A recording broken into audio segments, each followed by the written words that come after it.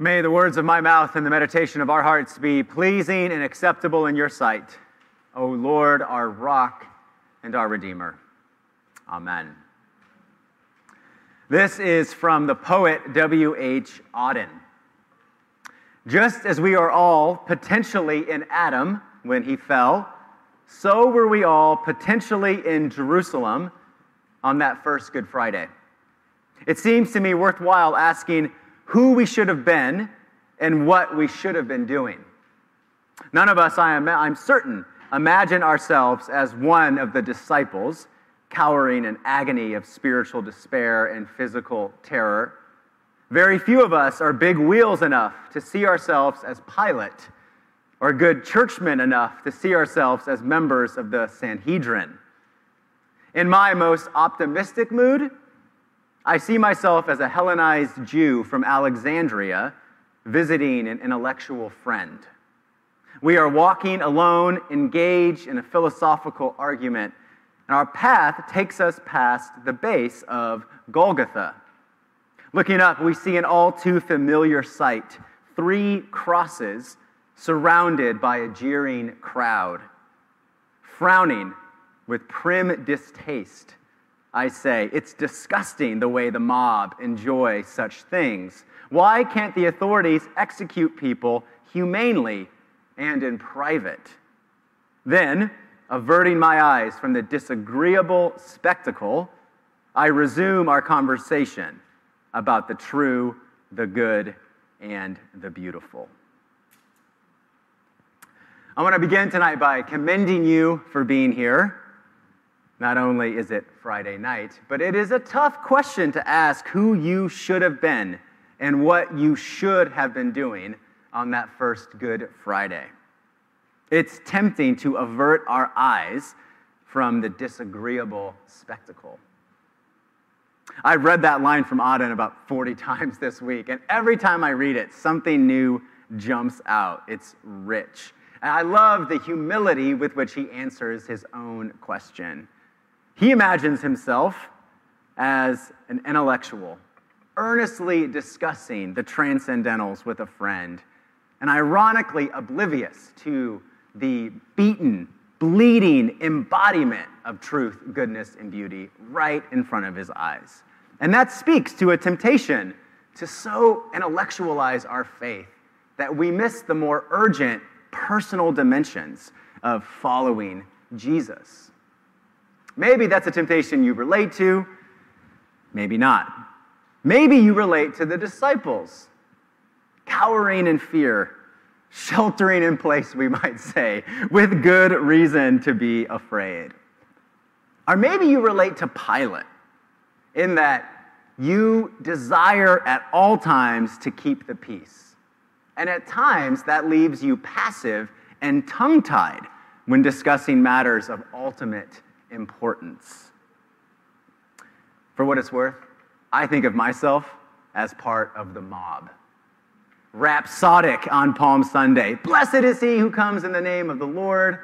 Rabid by Friday. Take him away. We have no king but Caesar. And then there is Jesus' mother, his aunt, a couple other Marys, and the beloved disciple. They are undoubtedly who we should have been. But would we? Let's start here. The crucifixion of Jesus upended everything about how people thought God worked in the world.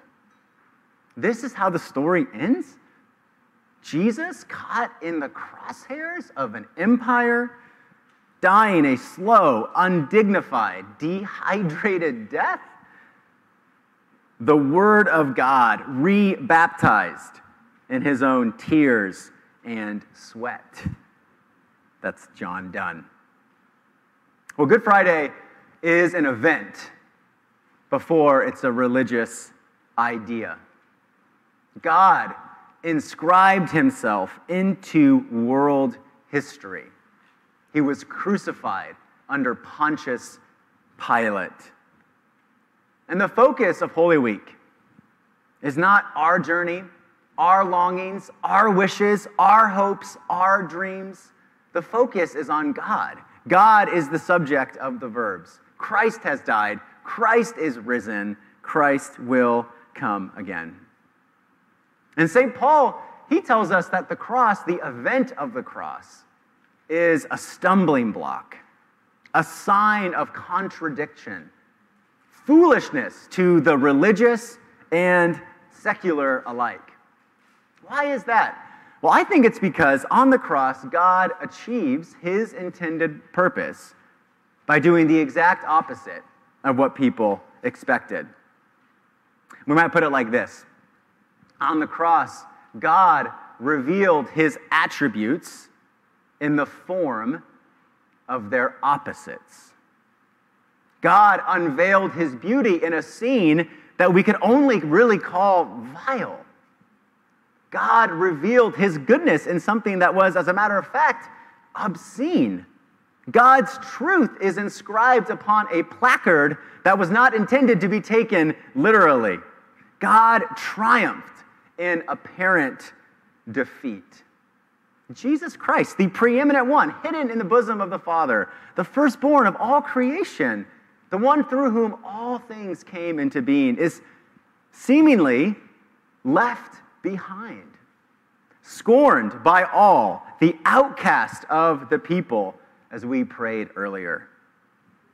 And it's specifically that sense of being left behind, of being forgotten, of coming in last, that I want to reflect just a little bit on tonight. Imagine a room full of people. This shouldn't be too hard. You're in a room filled with people. Now, imagine that everyone in this room is given a unique amount of money that differs from the next person by only $1. So, you are given $17, but Joe is given $18, and Kathy is given $16. Shout out Peter's parents. But are you following me? Yes. Okay.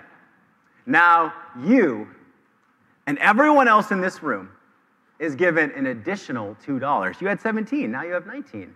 But here's the catch. You cannot keep that additional $2. You have to give it away to either the person who has $1 more than you or $1 less than you. Now, what would you do? Well, you are all very kind-hearted people. You would give your money to the person who has less than you, right? Why would you further enrich the one who already has more? This little thought experiment was indeed an actual experiment put on a number of times in a number of different settings by a group of psychologists and economists. And what they found is what I just said. Most people, most of the time, gave their extra $2 to those who had less than them, except those who were second to last in the original distribution list. Those people, and those people alone, almost half the time, gave their extra $2 to the person who had more than them. Now, why is that? Well, according to one of the lead authors of the study, Ilana Kuzmenko, sorry, Ilana, did not say that right. It's because no one wants to come in last. It's painful. There is a basic human need to avoid it. And the scholars now have a term for this phenomenon that you can Google. It's called last place aversion. I think we all know what that feels like. It might have happened to us quite literally as a child on the playground. It might have happened to us more indirectly last week in some social setting where we were made to feel like an outsider. We were not in the jokes. Left out, chosen last. Either you've been that person or you've made someone else feel like that person because you don't want to be that person, right? Some of the meanest people I've ever met are motivated by that fear. I don't want to be left out, so I'm going to make sure you feel like that. Well, the message of Good Friday, or one of the messages of Good Friday, is that our God, the creator of the universe, has no aversion to coming in last place. In the words of Isaiah, he was rejected. Like one from whom people hide their faces, he was despised. and we held him in low esteem. Two quick things to say about our God coming in last, and then I'll be done. First, that our God knows what it's like to be forgotten is great comfort to those who are forgotten, to the hurting and vulnerable and low-esteemed peoples of the earth. I read this week that over the last 30 days, 11,000 unaccompanied migrant children have been detained on the U.S. border. As we gather tonight, thousands of them are being housed in overcrowded holding cells. Now look, the politics of immigration, what's a good word? Fraught. Even the way you describe it can signal your commitments, and I do not want to get into that.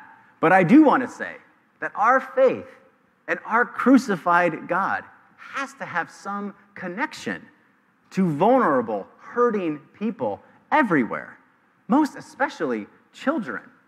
And if it doesn't, if our God stands so far off from human suffering, then what worth is it to those who are indeed suffering?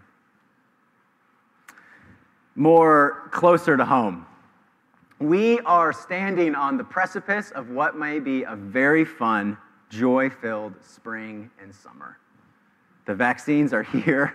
Praise the Lord. This last year has been very hard, at least for me. But we should remember something. Before the pandemic, we were the most entertainment-addled, drug-addicted, mentally and physically unhealthy society in the history of the planet. And it's not like our destructive, compulsive habits have gotten better over the last 12 months. Life was very hard in February of 2020 for some people. And life will be very hard when this whole thing is in the rear view mirror. And therefore, the one thing that we need, and I think the one thing for certain that we can say today on Good Friday, is that we do not worship a God for whom suffering, coming in last, being left out, is a foreign experience. He knows what it's like to be left behind. And he can comfort us when that becomes our experience. First thing. Second thing. What happened to Jesus was remarkable and irrevocable, not just because it was God, the beloved of the Father, suffering such indignity, but because the indignity that he suffered was rightfully ours. Jesus was our substitute.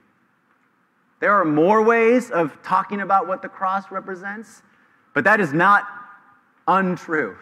It's more than that, it's not less than that. He was pierced for our transgressions. He was crushed for our iniquities. And it is indeed endlessly comforting and stabilizing to consider the solidarity that God has with the vulnerable, pained people of our planet. But we do not stop there. We must also speak of liberation and victory. Liberation and victory that we receive in the great exchange.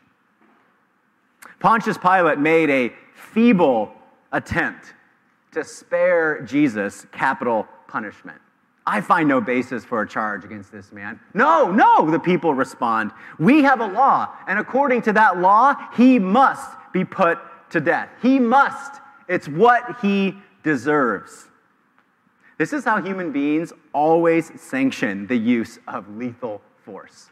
It has to happen. This is what they deserve. But of course, the irony of this situation is that it's the exact opposite. He is the one person who did not deserve it.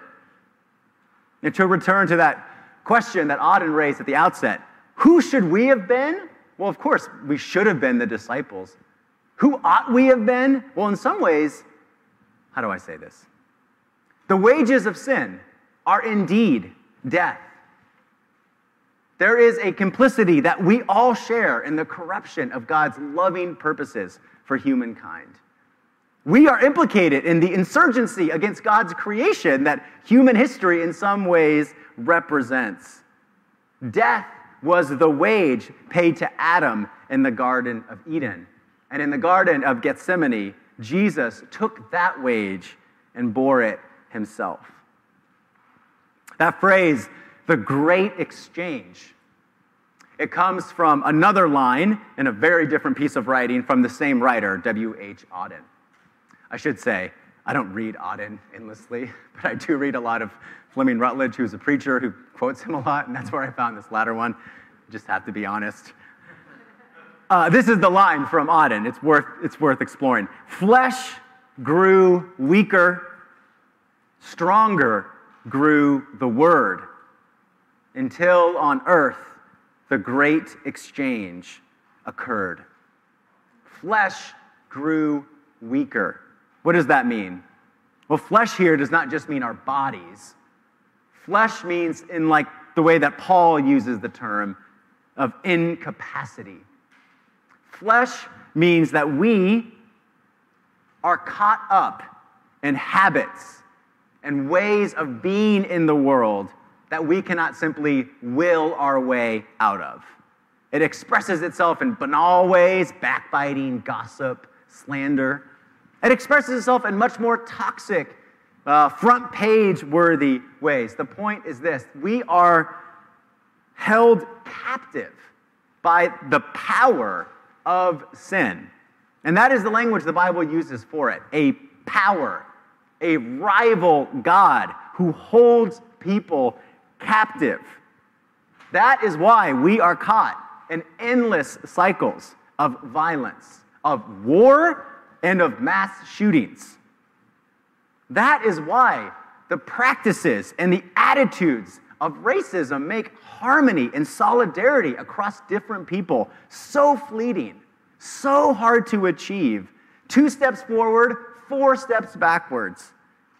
Friends, that is why the wealth of billionaires during the pandemic has increased by over $4 trillion, and the wages of workers has decreased by $3.7 trillion. You can pick whatever pet sin you're the most animated by. The point is this: we go round and round in cycles of selfishness and indifference and greed and vengefulness. Why? Because the Bible says we are under the power of sin. And look, you may not believe that about yourself. You surely believe that about humankind. We are in a cell that is locked from the outside. And that is why Good Friday, God entering human history from outside human history, is at the very center of our faith. Flesh grew weaker, stronger grew the word.